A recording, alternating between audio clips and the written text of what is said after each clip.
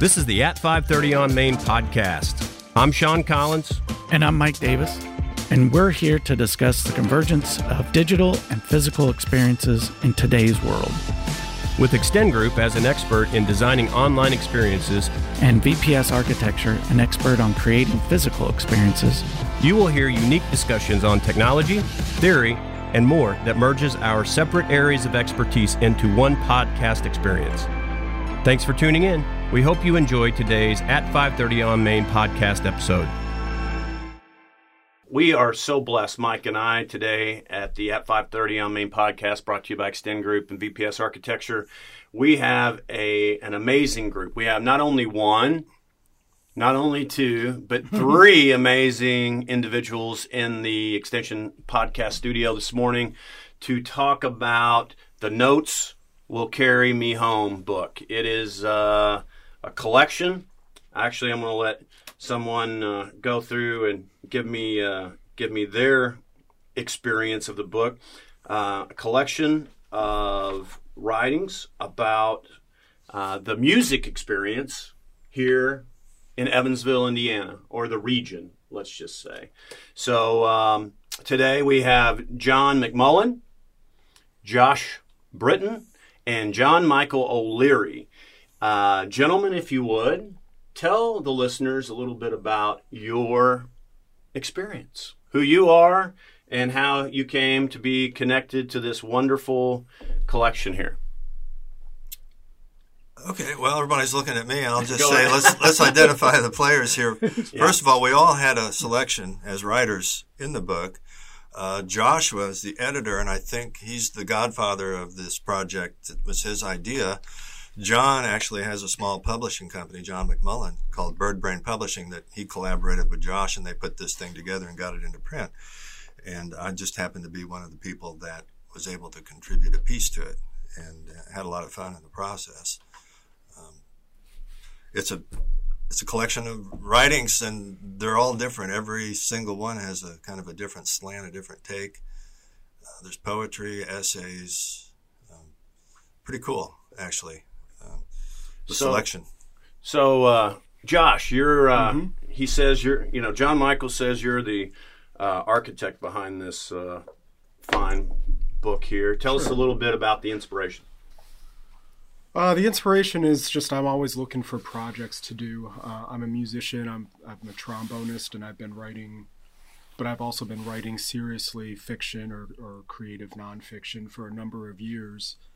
And it's just my natural inclination to merge my loves, whatever that happens to be. It's always kind of been that way. When I write, my characters are often musicians, or at least are in musical experiences.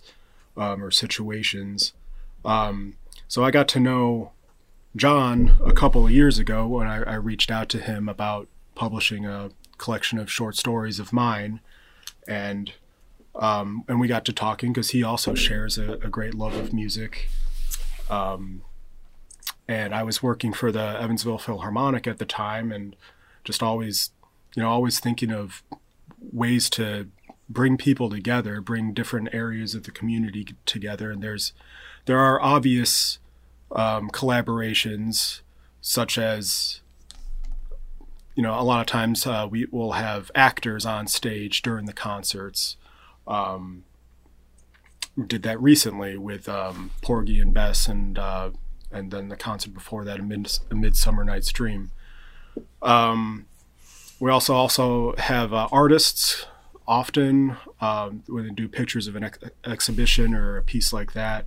But a collaboration between a symphony orchestra and writers doesn't seem to happen as often, even though there's tons and tons and tons of music that has been written that's based on great works of literature, especially Shakespeare, but all sorts, novels or plays. So it just seemed like a natural marriage to me. I mentioned the idea to John first before bringing it to the Philharmonic, and fortunately everybody seemed pretty enthusiastic, and it just kind of steamrolled from there. Maybe you can tell the story again, because it's an anthology of different stories, as John Michael pointed out, but about how music, especially in this area, we're very, very fortunate to have an full orchestra symphony, and the Evansville Philharmonic Orchestra, and with a previous director, Alfred Savia, who was very involved in the city, in the area, and now with Roger Collia, and you were still there at the time. And you guys were brainstorming, and tell me how that all happened when you came to me. Well, I came to you first, actually. I feel it. Go. Yeah. Well, I was, put out feelers. I didn't want to bring it to them if, I didn't have anybody who wanted to publish it. And you could say the other way around. You don't want to bring it to you if nobody actually wants to write it. But I went that way, and I pitched to Roger and other people at the Philharmonic. Very, very similar to what I just said. How the collaborations between different communities, some are more obvious. This one is not as obvious, but it seemed like an area we could build on. Not necessarily capitalize on, but definitely another area of the community to connect with. We were glad to do it. Well, you mentioned Maestro Savia and Collia both have selections in the book. Right? Yeah, tell us a little bit about how there's 20 plus, contributions to this. 28 total. Yeah. So tell us how you were able to go, and with, I'm sure, the experience here in music and the rich history here in Evansville. How did you come up with the 28? Sure. Well, I had certain people in mind from the get-go, but I did want it to be a pretty good split of people who are primarily musicians and people who are primarily writers. And most of who I know are musicians. So I reached out to the more, the writers the more primarily writers that I knew, like John, like Tim Heerdink, and a couple others, but otherwise I kind of made a list and decided, all right, who will make a good mix. I don't want everybody to be brass players, for instance. I asked my wife; she was an obvious person for me to ask, and she's French horn, I'm trombone, so I figured, all right, we got brass covered. We're just gonna move on from brass, and so there's some singers and a pianist. A good friend of mine, Tom, is a pianist. Melanie, she plays piano. Right? Melanie's a pianist. Yeah. Yeah. And a lot of these people I never met before, or I still haven't met. I'm meeting John Michael for the first time today, actually. John referred several people to me. Tim Heerdink really, for the most part, provided the poets. I didn't know a lot of poets, and he gave me a lot of names, and there were a couple other referrals. It was important to me to get to have Roger write something, and although Alfred Savia wasn't with the orchestra anymore, he's still music director emeritus. So I reached out to him. We always had a good relationship as far as I know. And he was enthusiastic as well. And there's U of E faculty, and there's USI faculty, and there's poets who've published several books already, and there's a few writers who've never been published before. I think it came out to be a pretty good mix. Yeah. So, we all have a history, and I have these bios here that are, John Michael went 500 words or less, which I'm very, thankful for here. I actually have the shortest bio in the book, too, if you go through and read that. So, if you would, before we really get into, the questions that we typically go through and actually highlight a few of the pieces in the book, would you tell the listeners a little bit about yourself, starting with Josh, and then we'll go left to right in the room. Sure. Well, I'm an upstate New York native. Actually, I grew up in Rochester, New York, and lived there. I went to college there, a small school called Roberts Wesleyan College, and which is where I met my wife, and we left Rochester together to go to grad school at Florida State and in Tallahassee. And we were just talking about Michigan. This is your year. This was not our year at all. Oh my goodness. Go Blue. And we ended up here in Evansville. My wife just saw the job posting at U of E. I'd never heard of Evansville before, I'm sorry to say. And to be perfectly honest, I didn't even bother to look up on the map where it was until after she was offered the job. But we lived here for 6 years, and it was great. I still have, developed a lot of Evansville pride. Really happy to be here. I played trombone in a lot of different groups in Evansville and around the tri-state, Owensboro and down in Bowling Green and just various places. And so that's me. Yeah. Well, thank you, John. Well, I'm a native of Vincennes, Indiana, and that's where I grew up. And gosh, tying into music. It just seemed like I was always literally swimming almost in music, whether it was at church, at the pipe organ, or, sitting on my dad's lap listening to music. But I grew up in Vincennes, and then after going to Vincennes University for 2 years, I actually was majoring in electronics technology. And I was just always fascinated with ethics and philosophy. And in college, you have to take the students say, I have to get those humanities out of the way. And my class, it was with Professor Bernard Verkamp at Vincennes University, who was teaching, ethics, and there was about 50 of us in the class. And I was so taken, I said, this is, because also I'm Catholic, and so we were, whether it was St. Augustine's Confessions or reading Thomas Aquinas or anything, philosophy was just seemed natural for me, and so I switched majors, and then transferred to St. Meinrad. At that time, they had a college, so I was in the seminary, and I was discerning ministry. And then in 1989, I left seminary, but I was very close to earning my master's, and I came here to Evansville. And gosh, I met my wife here, Mary Grace Bernardin, and then I went to work for Mater Dei High School as a teacher.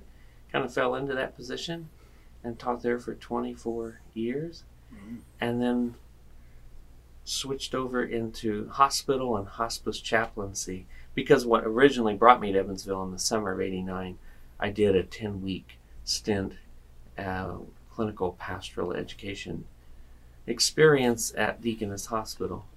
And so I really always had a heart of chaplaincy for people with faith, with no faith, and just what gives people hope, what keeps them going, what's their experience, how do they pray if they call it prayer, and what effects does the illness have on that faith or hopes or dreams or their family life.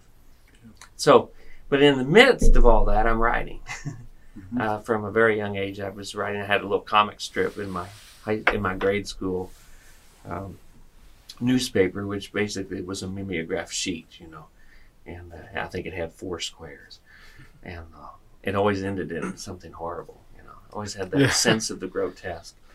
Loved Flannery O'Connor as I grew older, and so I just kept writing, and then my wife, when I met, discovered that she loved to write.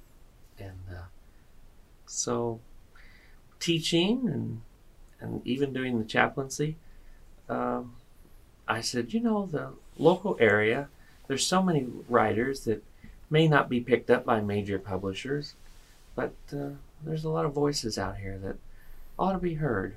And so that's what Bird Brain Publishing, that's why. It was kind of a bird brain of an idea. It was a snow day that turned into a snow week. I think we had an inch of snow. No, it was more than that. But I'm feeding my birds, and I'm like, I get this harebrained idea. You have to get an agent to get an agent, Of course, things are really changed now after in the That's last 20 years. birdbrainpublishing.com. Thank you, John Right? Michael. Okay, just Yeah. yeah, and sometimes John, I think of him as a Far Side comic. Because a lot of Thank times you, I think. he'll send me a text, and all it'll be is a Far Side comic. And it's like, this is his thought for the day. Yeah. Which I always appreciate getting those, John. Mm-hmm. But, I just barged in on No, you. I'm But finished. I felt like you'd had enough time.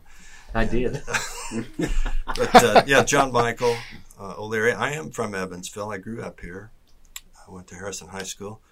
Attended University of Evansville. My studying was in English and marketing, and for the last 30 plus years, I've been a commercial writer. Started out in sales, but moved into the creative side of marketing. And music has always been a big part of my life. I started singing and playing the piano in first grade when I got into grade school. And that's part of my story in the book. And over the years, I've sung with a lot of different groups, Philharmonic Chorus, the Germania Manor, several parish choirs, the diocesan choir, and had a couple of nice experiences in the local civic theater in musical comedies, playing Brother Brooks in Monkey Business, and then playing the male lead in a tribute to Frank Sinatra called My Way, and kind of got bit by the jazz bug a little bit and started performing out with piano accompanist and sometimes jazz ensemble. And today I'm singing with the St. Benedict Cathedral Choir up there in their newly renovated loft, which is fabulous. Yeah. And also performing with a jazz vocalist, Barbara Santora, who's been a jazz vocalist in Vegas and on the USO tour. And we perform as the side-by-side duo. And we actually have 6, soon to be 7, original songs on Spotify under Barbara's name. You can find them if you do a search for Barbara Santora. And these are jazz tunes that we've cooked up. And so that's kind of my story in a nutshell. I could tell you more, but I don't want to bore you any more than I already have. Well, that just sets the tone. There's a lot of rich connection to obviously the University of Evansville. Chris Petroskevich is the new president. He was in not too long ago talking about how that experience is changing there. So tell me a little bit about, since this is my hometown, this is I'm a huge advocate for Southern Indiana and the region. Tell me how your time as either, coming from Vincennes or coming from outside into Evansville, how has the Evansville experience shaped your music experience? Well, it was great. We moved here, and compared to some bigger cities, I got to know the music scene, fairly quickly, because I was connected through my wife to U of E, the music department there. That gave me some good connections immediately. I played in the faculty brass quintet. I wasn't on faculty, but I helped fill it out, and I did some work for the Philharmonic immediately, just part-time, and that kind of got everybody to know who I was and who they know who they were. I played with the Philharmonic, but I guess by the end of the first year, there was a group called Tails and Scales. I don't know if you guys know Tails and Scales. I actually worked on that website once. Yeah, they had reformed, so I was a member of Tails and Scales for 2 years, which was a lot of fun, going around to different schools. I played in the River Brass Band. It's based out of Evansville here, that competes at the National Association of British Brass Bands. I forget, it's NABBA. I forget exactly what it stands for, but that was a good group, a lot of fun. Had some good friendships from there. So I grew as a musician a lot. during my time here, and it was great. I was sorry to leave, but I'm happy to. Like I was saying, I was here yesterday for the symphonic band concert, so I'm happy to be able to come back for certain things. When I was growing up, as I said, in Vincennes, there was limited experiences. The national players would perform at Vincennes University. We did some musicals. I went to Vincennes Hervé, so it was a smaller school. But it was that transformative experience when it was Bach, Johann Sebastian Bach's 300th birthday, that the IU Baroque players and choral society came and performed on the campus. I believe it was like April 3rd anyway, it was right near Bach's birthday, which is March 25th, and that was 1985. And it really opened a whole new vista for me. And then when I went to St. Meinrad, I sang in the Schola, and I studied music. I tinkered with the piano, but mostly learning the lives of composers and different musical styles, all musical genres, whether rock or bluegrass or classical or Gregorian chant or Baroque. And I remember a friend of mine was a law student at IU, and we went to the MACH, the Musical Arts Center there. And it was the first time I ever experienced a full orchestra. And they did Dvorak's Carnival Overture, The New World, and Tchaikovsky's Symphony No. 4. So it was like, took your breath away for me. That's a heavy program. It was. And then I went back, and then they did Prokofiev's Romeo and Juliet, both suites. But when I came to Evansville, oh my goodness, we have a Philharmonic Orchestra here. Yeah. And my wife, and at the time we were just, courting one another, but we're very interested, and we likely saw John Michael on stage at the Civic Theater. We would take part in, and U of E, Shanklin Theater, amazing works that are done there.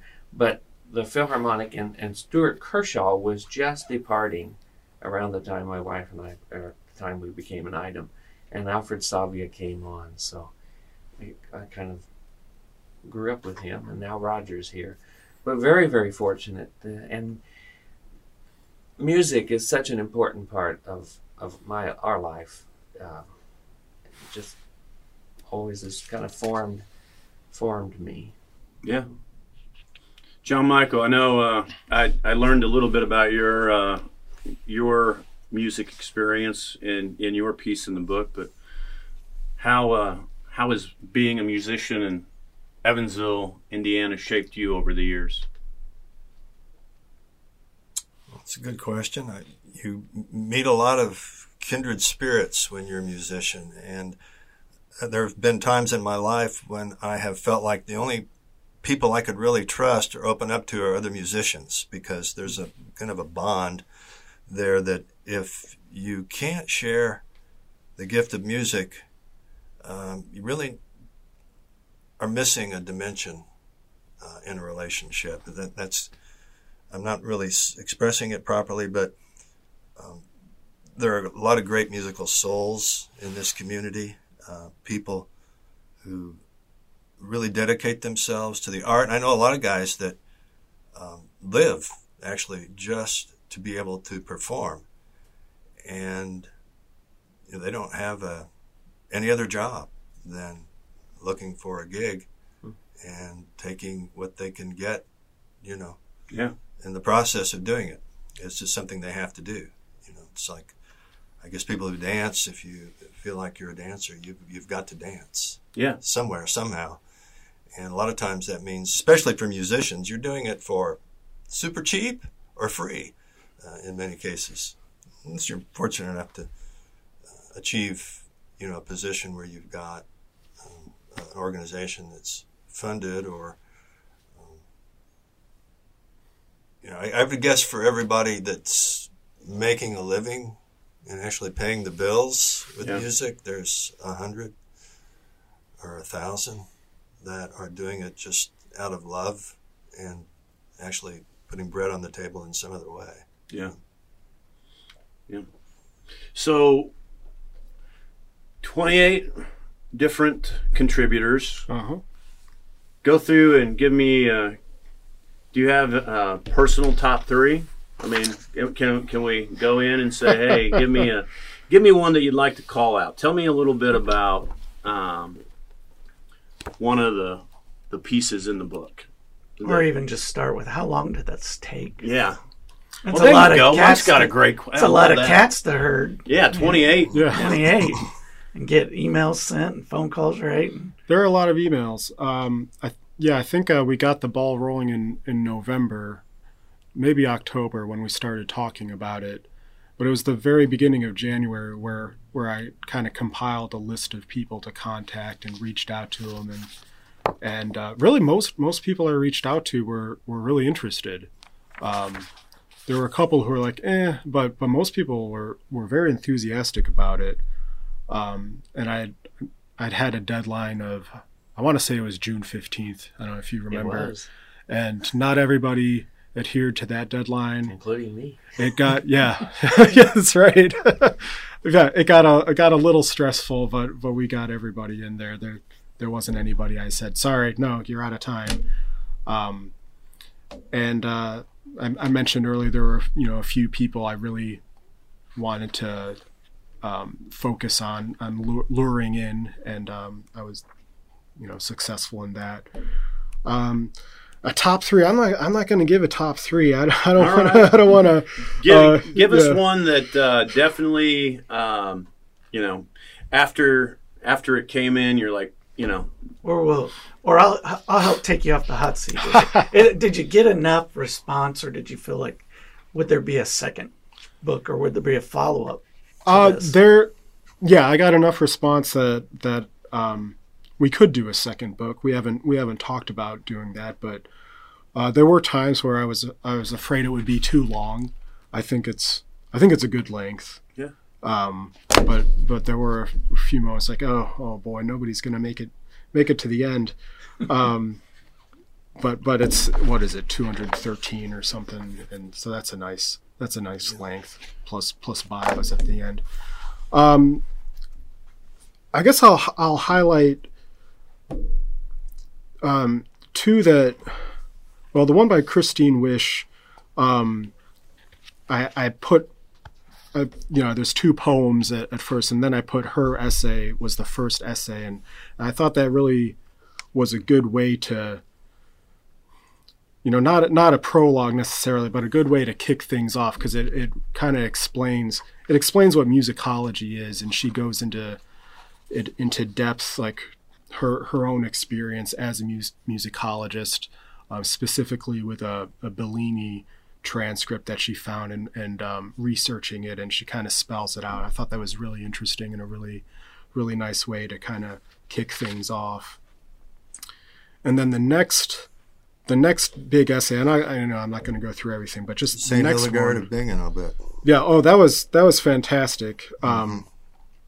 Actually, John, I'll let you say a word about that one by Sister Gina. But I was going to say the next actually in the book is the musical venues in early Evansville. Mm-hmm. Kristen Strandberg and Melanie Baker co-wrote that. Kristen is a professor at U of E. Melanie is one of her former students who's active in the area as a pianist and a choir director. And not everything in the book is as Evansville specific as that essay, but I thought it was just absolutely fascinating. It goes back about 200 years and talks about just the different performance venues, concert halls, and theaters, and most of which aren't there anymore. A lot of them, as in any city, a lot of them have burned down or been torn down. But that was great, and she provided some really good pictures. So if you're like at all interested in Evansville history, that was a must read also. There was a mixture, like when I reached out to people, I wasn't interested in having fiction in the book, even though I'm primarily a fiction writer, but I wanted, the essays to be kind of memoir, like personal essays or informative essays. creative nonfiction, and then poetry as well, which poetry tends to be personal and falls into that category also. So those two were more on the informative side, and Rogers and I'm just going down the list here. Jeremy King's and Alfred's, and both of yours are more on the personal side, personal essay, which is great. It was nice to have that mixture. Another thing I wanted to do, a lot of times in journals, like if you just pick up a literary journal, everything is separated. You have your fiction section, and then if there's any nonfiction, they'll kind of stick that in the middle, and then the poetry at the end, and it's all separate. Mm-hmm. And I've never liked that, even though it is kind of the industry standard. That's why I've got everything kind of mixed together. Poem, essay, poem, essay, that kind of thing. It was fun coming up with an order, like things that would relate to each other. Not everything does, but the poem right after mine, for example, is bone music.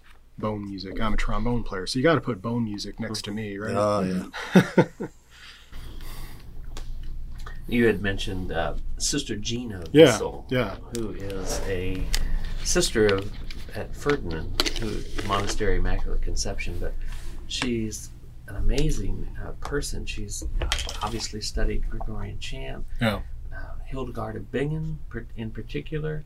She also she studied icon painting, but her entry is pretty fascinating. It was, yeah. And Hildegard of Bingen, this famous nun, Sister Benedictine, who's a doctor of the church, is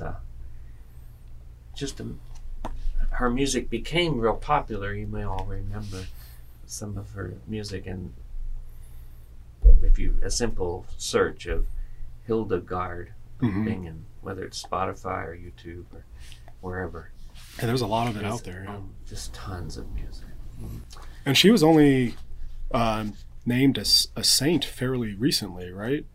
It's probably the wrong term, but I think it was Pope Benedict who made her, declared her a doctor of the church.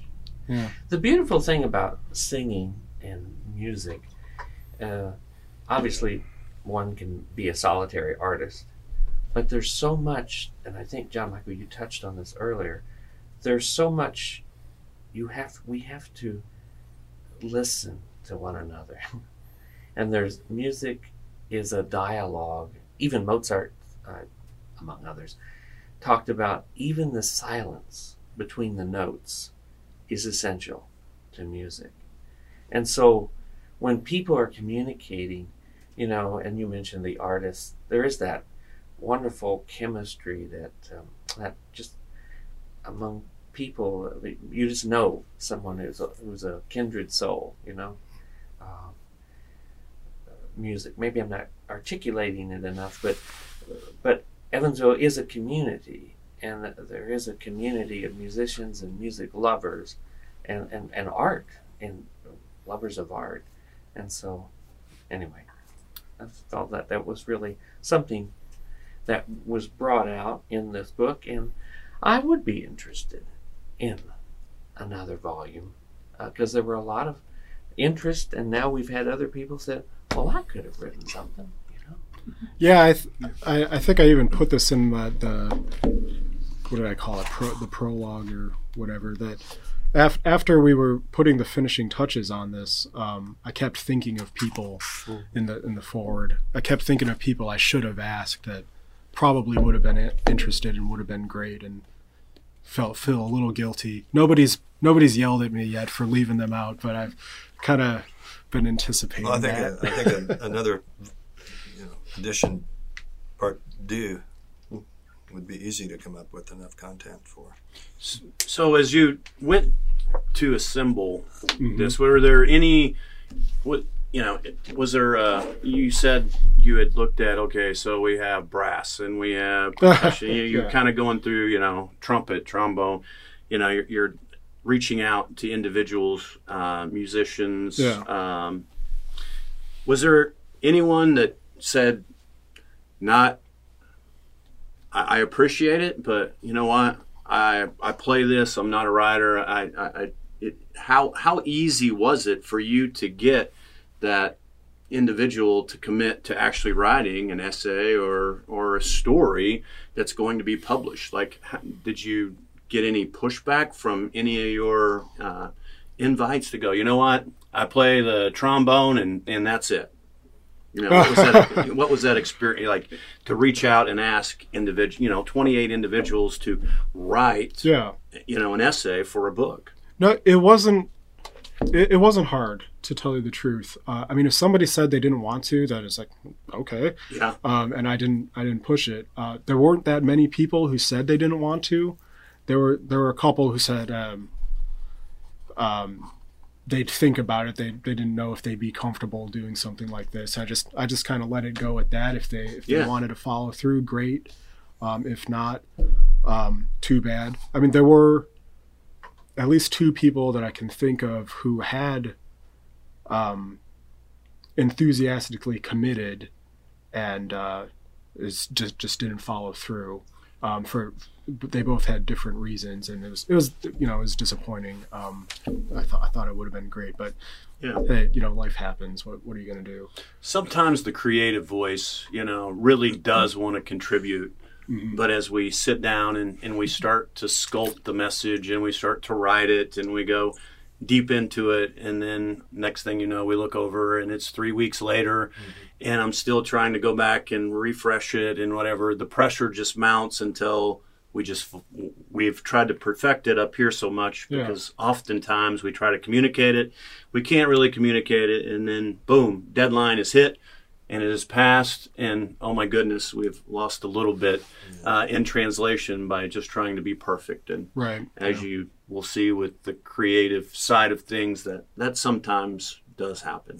And sometimes too, in this particular case for me as a writer, my experience in writing has always been to sell a hamburger, just to kind of basically, as a commercial writer. I don't do a lot of this kind of writing. And to have the invitation and then a prompt actually puts me into a new direction for my creativity. And I think a lot of times writers can kind of just feel uninspired until they get that prompt. They said, this is what we need. Yeah. This is what you need to create. Mm-hmm. That's been my experience, because I've always had to do it in the commercial realm. Yeah. You have a product or a service or something that needs to be sold, and so you look at how to tell that story. Yeah. It was a refreshing change of pace for me. Tell us a little bit about your entry into the book. Well, I describe being a choir boy. That's how I identify myself, choir boy at large. And I started with this. For me, it was like a Pearl Harbor moment, or you could say a 9/11 moment. Everybody has those personal moments of great shock or trauma in their lives when they're little that kind of form you. And for mine, it was getting up and singing in front of my class with my zipper down. And I didn't know it until after I'd finished my little song. And the girl in the front row pointed at it and said, "Oh, your zipper's down." And so I was humiliated. But I was able to overcome it and keep singing. And to me, that's... Did any fun nicknames come of that? If they did, I'm oblivious. But I think that's a good point for everyone who's doing something. Don't let criticism keep you from doing what you really love. And I think a lot of times people get too hung up on what the critics say and don't realize that there's always going to be a critic. Even if something is perfect, you're going to find somebody who's got enough barrels of ink to make you feel bad. Mm-hmm. So that's kind of one of my takeaways from my story in the book. But it's I think there was it was very interesting how I came into the writing, your very writing of that story. Do you remember you called me? Because your experience as a choir boy was at Christ the King Church. Right. Yes, exactly. Oh, that's a good point. John is a deacon at Christ the King, and one of the memories I wanted to really explore for my piece was the time that I spent in that choir loft over at Christ the King, which no longer exists per se because it's been remodeled away from the worship space. But that was a very formative place for me, singing in the choir at Christ the King when I was about 10 years old. And we had about, I'm guessing, 40 voices, maybe 50 men and boys combined. It was an SATB chorus of men and boys. And we did some pretty difficult music back then. And to revisit that space, John got me back up there, and I was able to look at it and sort of visualize what that looked like 60 years ago. It was really fascinating because whether it's a certain place or a space, some places in our lives have great emotional energy.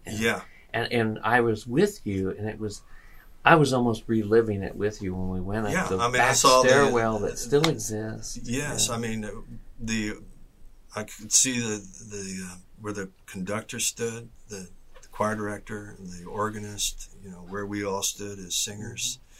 And it was just it was emotional. Talk about, an emotional response in a space. Mm-hmm. That was it. Yeah. I think, Mike, they just took your question. I know they did. They weaved it in there. Well, I was going to ask, because they talked about history, so I was going to change mine to be more like, where are the spaces in Evansville that you really, when you go see a show, or, one that comes to mind when you bring up jazz is like Deerhead, and you go there, and sometimes they have little bands and jazz bands, and it's always it's always been one of my spaces that I enjoy, just the way they set it up. The way they do it, it makes for a nice, intimate feeling space to listen to music. But what are some of your favorite spaces? Can I just touch on the Deerhead real quick? This is way out of the room, but the year anniversary of Tom Petty's death, there was what was it? It was just everybody who was anybody came together and performed, and it was standing. I mean, people, we were just packed in there. Were you there? No. It was amazing. It was a Tom Petty tribute. Yeah. Mm-hmm. Tribute. Yeah. Well, coming up on December 8th, let me get a little plug in here. The Veterans for Peace in Evansville is sponsoring its John Lennon Night at the Boca Lounge. It's the anniversary of John Lennon's assassination in 1980. And it's a night for local musicians to come out and play, obviously, songs from the Lennon-McCartney book.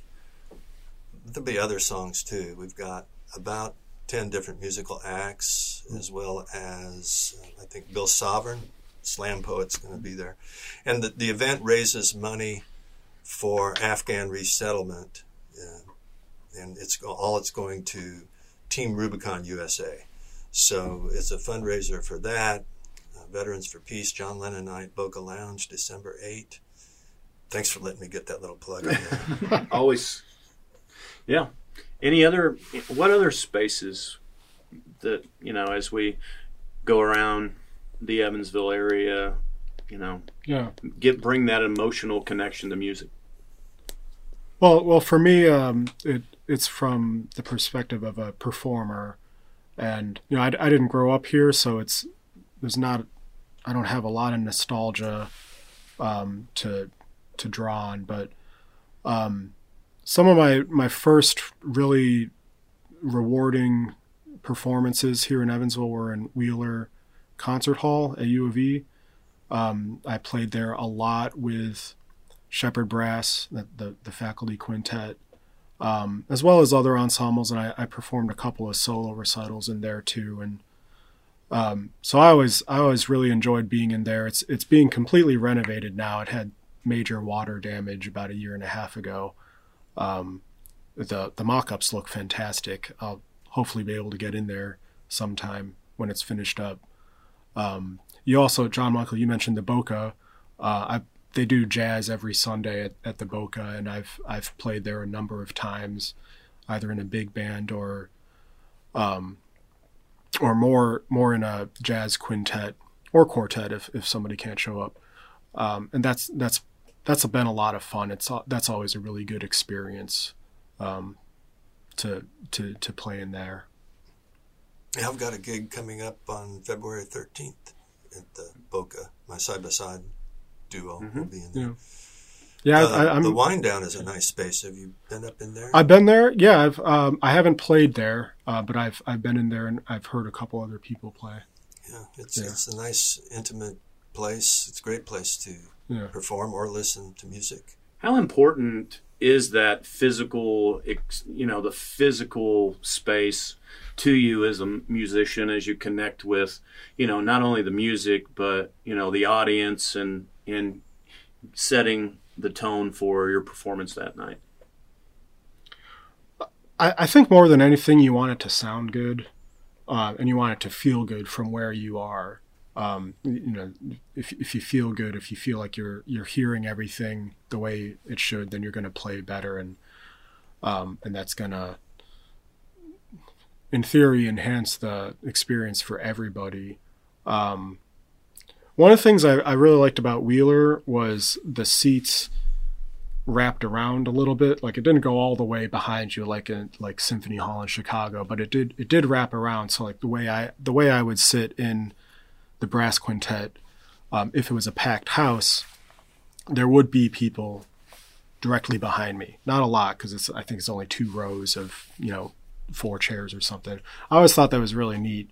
The iCamp always packed it out, and I think we had people sitting there a couple of times. That was a lot of fun just to be like, wow, they're really packing in. It's standing room only almost, because those are typically the last seats anyone would want to sit. But I was just thinking, the question, where do you perform? And sometimes you just perform where you can. Yeah. I think of this Joni Mitchell song, For Free, which is this ballad about this guy who's just standing out on the street corner, musician, performing just because he has to. And, people are coming by, maybe they're dropping a quarter in his hat or just walking on past. You see the people on the street musicians that are taking any corner they can. Go to, what's the city in, trying to think, North Carolina, where you walk around and it seems like there's somebody busking, is that the term, on every corner, with their guitar, their accordion, or something. And this is kind of cool. The space there is just wherever they can. Yeah. Yeah. As a lover of music, and I can't remember where the Evansville Philharmonic performed. Was it the Civic Center? Is that where they? Yeah, the Gold Room, was it? I thought they played at Old National Events Plaza for a little bit. I think it was called the Civic Center. Okay. But I remember when they first restored the Victory and opened it, and our boys were small, and being able to share the love of music with our sons, and I'll pick one. My mom, we took her with the boys when we saw Tchaikovsky's Nutcracker, and just the joy on my mom's face, because that's an experience that she didn't have in Vincennes, and then our sons, of course, heard the music at our house, but to hear it live and to see it performed in the dance. Wonderful. That's just about one memory of the Victory for me. Yeah, they performed the Nutcracker over in the Victory for years. I don't know is it still on the agenda for this year to be performed here? It is. It's 2 weekends from now. 2 weekends from now. Which is before this is going to air.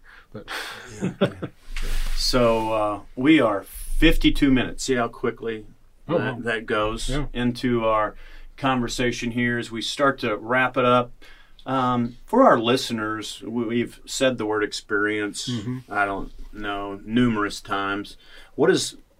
Josh, what does that word mean to you? Like, how would you define the word experience? You know, the word experience has kind of negative connotations in the fine arts world, or probably in other ways too. It's like, how are you going to get experience if they're only going to hire people with experience? And then the other thing is, you know, people will like, hey, I'm looking for musicians. We can't pay anything, but it'll be a great experience. And that, you know, that works well if you're, you know, a sophomore in college, but if you're trying to feed your kids, it really rubs you the wrong way.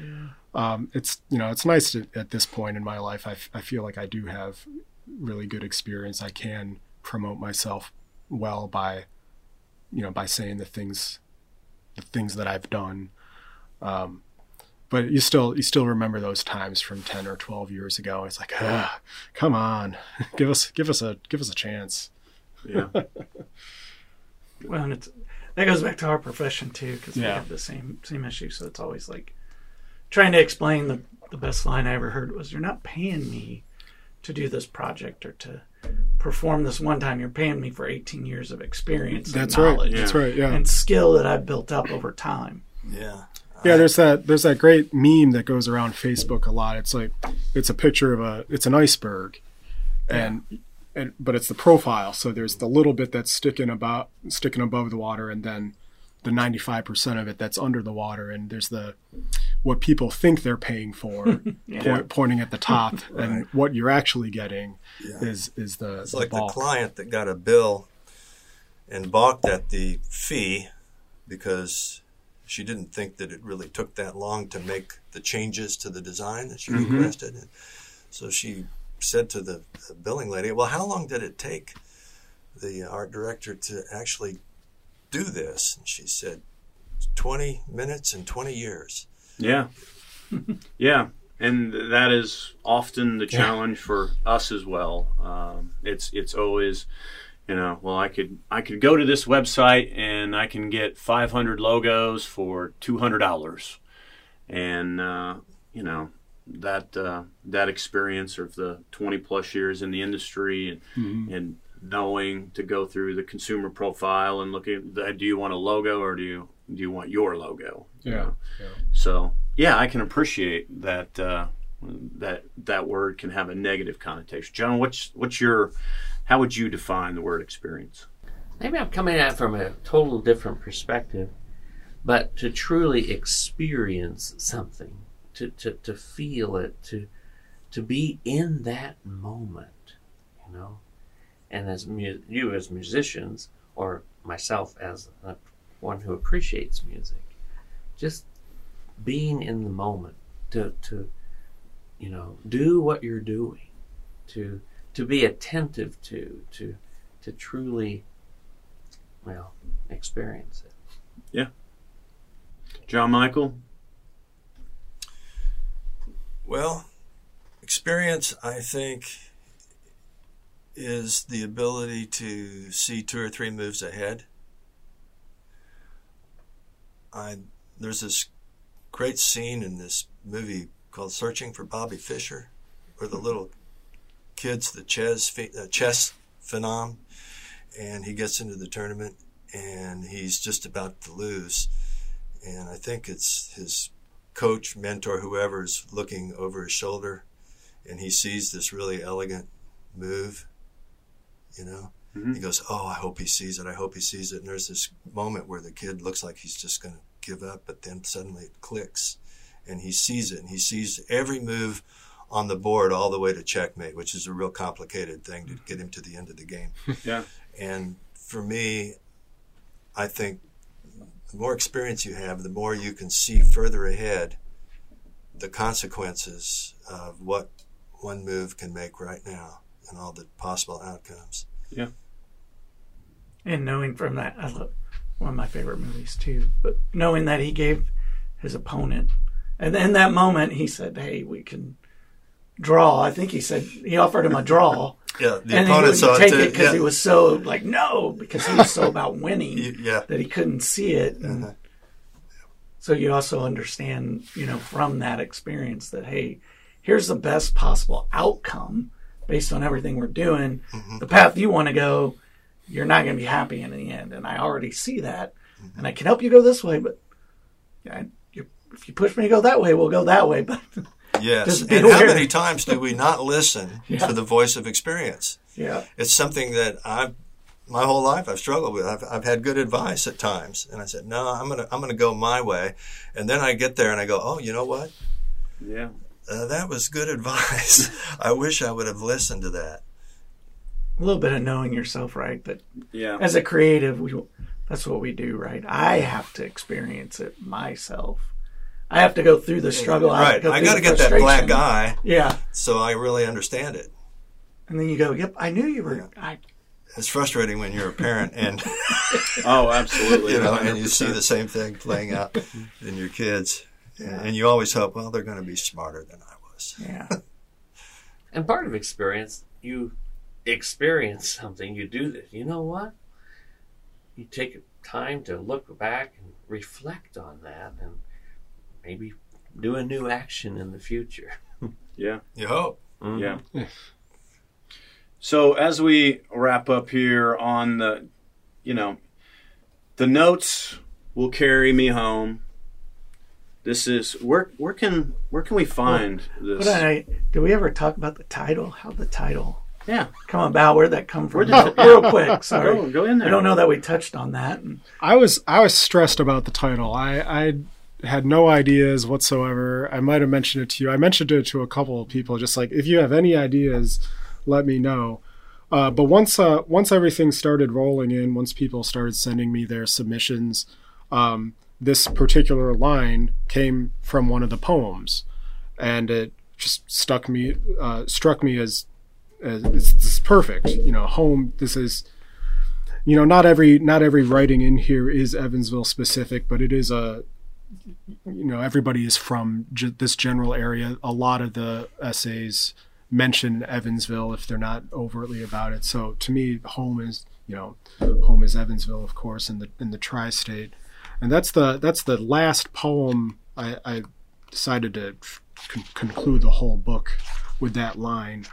It's the last poem, "Trip the Self Poetrusic," by James D. Casey IV. He actually lives in Illinois. He has a publishing company too, Cajun Mutt Press. And the notes will carry them. They're the last 6 words of the book, and it just seemed perfect, since it was, specific to this area. It's not something I'm trying to market to people in England or anything like that. Although feel free to buy it if you're listening from England. That's right. It's a mere $14.95. Bargain at twice the price. Yeah. And it's available in fine booksellers all over town. Yeah. Of course. It's available at your brother's bookstore, just right down the road here on Main. Blue Stocking Social on South Weinbach, real close to Lincoln. And H&H Music has copies, and you can get it from the usual online culprits as well. The Rare Bird. That's right. Rare Bird Gifts on Lincoln, near South St. James. Forget anywhere? What about the airport? Did they get them out there? They can. The airport can get them if they want. Oh, okay, I thought they. Well, reading through the book, and once again going back to John Michael, I know your one of your experiences with the Germanium Manticore. Really, we were talking about it on the phone, and then I went and read like your excerpt, and basically it literally, our experience and our connection with the river, and how it brought us here, and how you reflected that back through music is wonderful. You want to talk a little bit about where that came from real quick as we kind of wrap up here with the notes will carry me home? Sure. Well, I was member of Germania's Manticore for several years, singing with them. And one day the director approached me and said, I wish we had a song about the connection to the Ohio River that we could sing. It seems like that's what drew a lot of the German people to this area. Maybe it was because it felt like home with the rivers, the great rivers of Germany. So I said, well, I'll take that under advisement. And then the song came to me, Beautiful River, and I arranged it for the chorus to sing. They did sing it in one of their concerts. And for the book, I went ahead and arranged it for people to have the solo voice version. Yeah. And they can download it right by the QR code that's in the book. It's on the Bird Brain Publishing site, and they can print it out and play it and enjoy it at home if they want. But yeah, I had a real sense of pride in that song and a feeling of accomplishment in writing it. And I hope that anyone who decides to take a look at it enjoys it. Yeah. No, it's great. It's wonderful. How can our listeners connect with each one of you? I mean, digital media is prevalent today. I know everybody probably, you have 2 TikTok channels and YouTube, following and all that. But how do the listeners connect with you, Josh? I've got a Twitter handle. It's at JP_Britton. And I also have a website. It's Joshua-Britton.com. And that has links to this book as well as my book Tadpoles, the short story collection, as well as links to other short stories that haven't been compiled in a book yet, and contact information as well. You can find me, John William McMullen. I'm still on Facebook, or Meta, whatever they're calling it. For good or ill. But birdbrainpublishing.com. And I'm also on LinkedIn, which is perhaps more respectful. John Michael? Yeah, I don't do Facebook, and I'm giving up on Twitter, but I can be reached at writerjmo.com or LinkedIn, John Michael O'Leary. Yeah. Mike, how do the listeners connect with you? I haven't. They should already know that. Yeah, no. I mean, do you have it, like, other than VPSArc.com? What's your favorite, favorite platform today? Get rid of it all. Get rid of it all. Yeah, that's what I did. With you, brother. And deleted it all.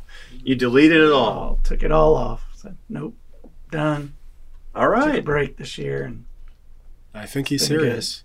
Good. Yeah, I did. I got a new phone and didn't install one app that I had. So that's a good way to do it. Just accidentally lose the phone or it's drop just, the phone, it's just shatter it. It's becoming more noise than yeah. anything else. Well, once again, I want to thank all of you for coming in to the Extension Studio today to talk about The Notes Will Carry Me Home. John Michael, I really appreciate. John Michael actually reached out to me and said, "Hey, that podcast you have, I have a recommendation." Yeah. I have a recommendation because we always ask for people know when you listen to at 5:30 on Main, we always wrap up with we need you to like, share, all that. But if there is anyone in our area, region, country that would be willing to come out, please send their contact information to us. We'd love to have them on the podcast. And John Michael did that. Yeah. And as a result, today we're in here with Josh, John, and John Michael.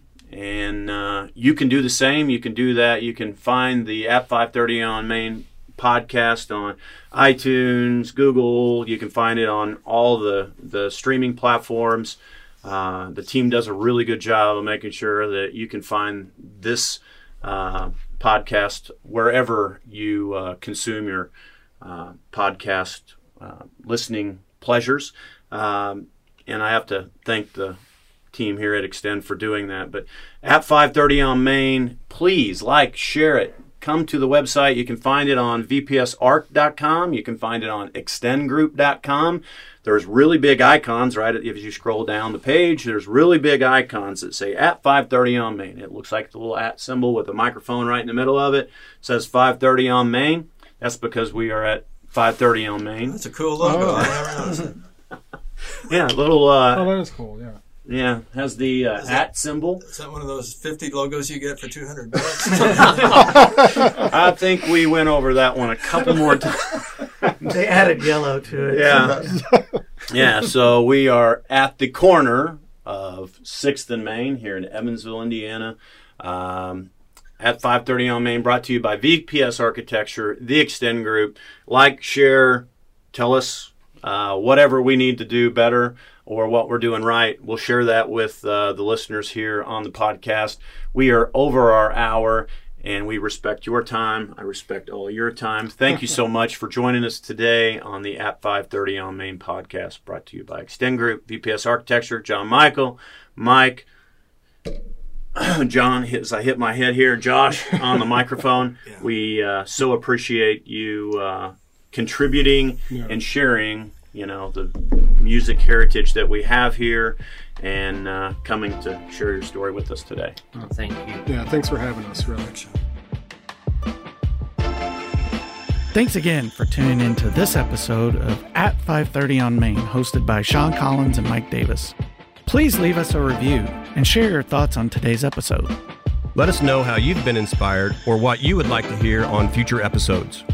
And if you've enjoyed the conversation, help us spread the word.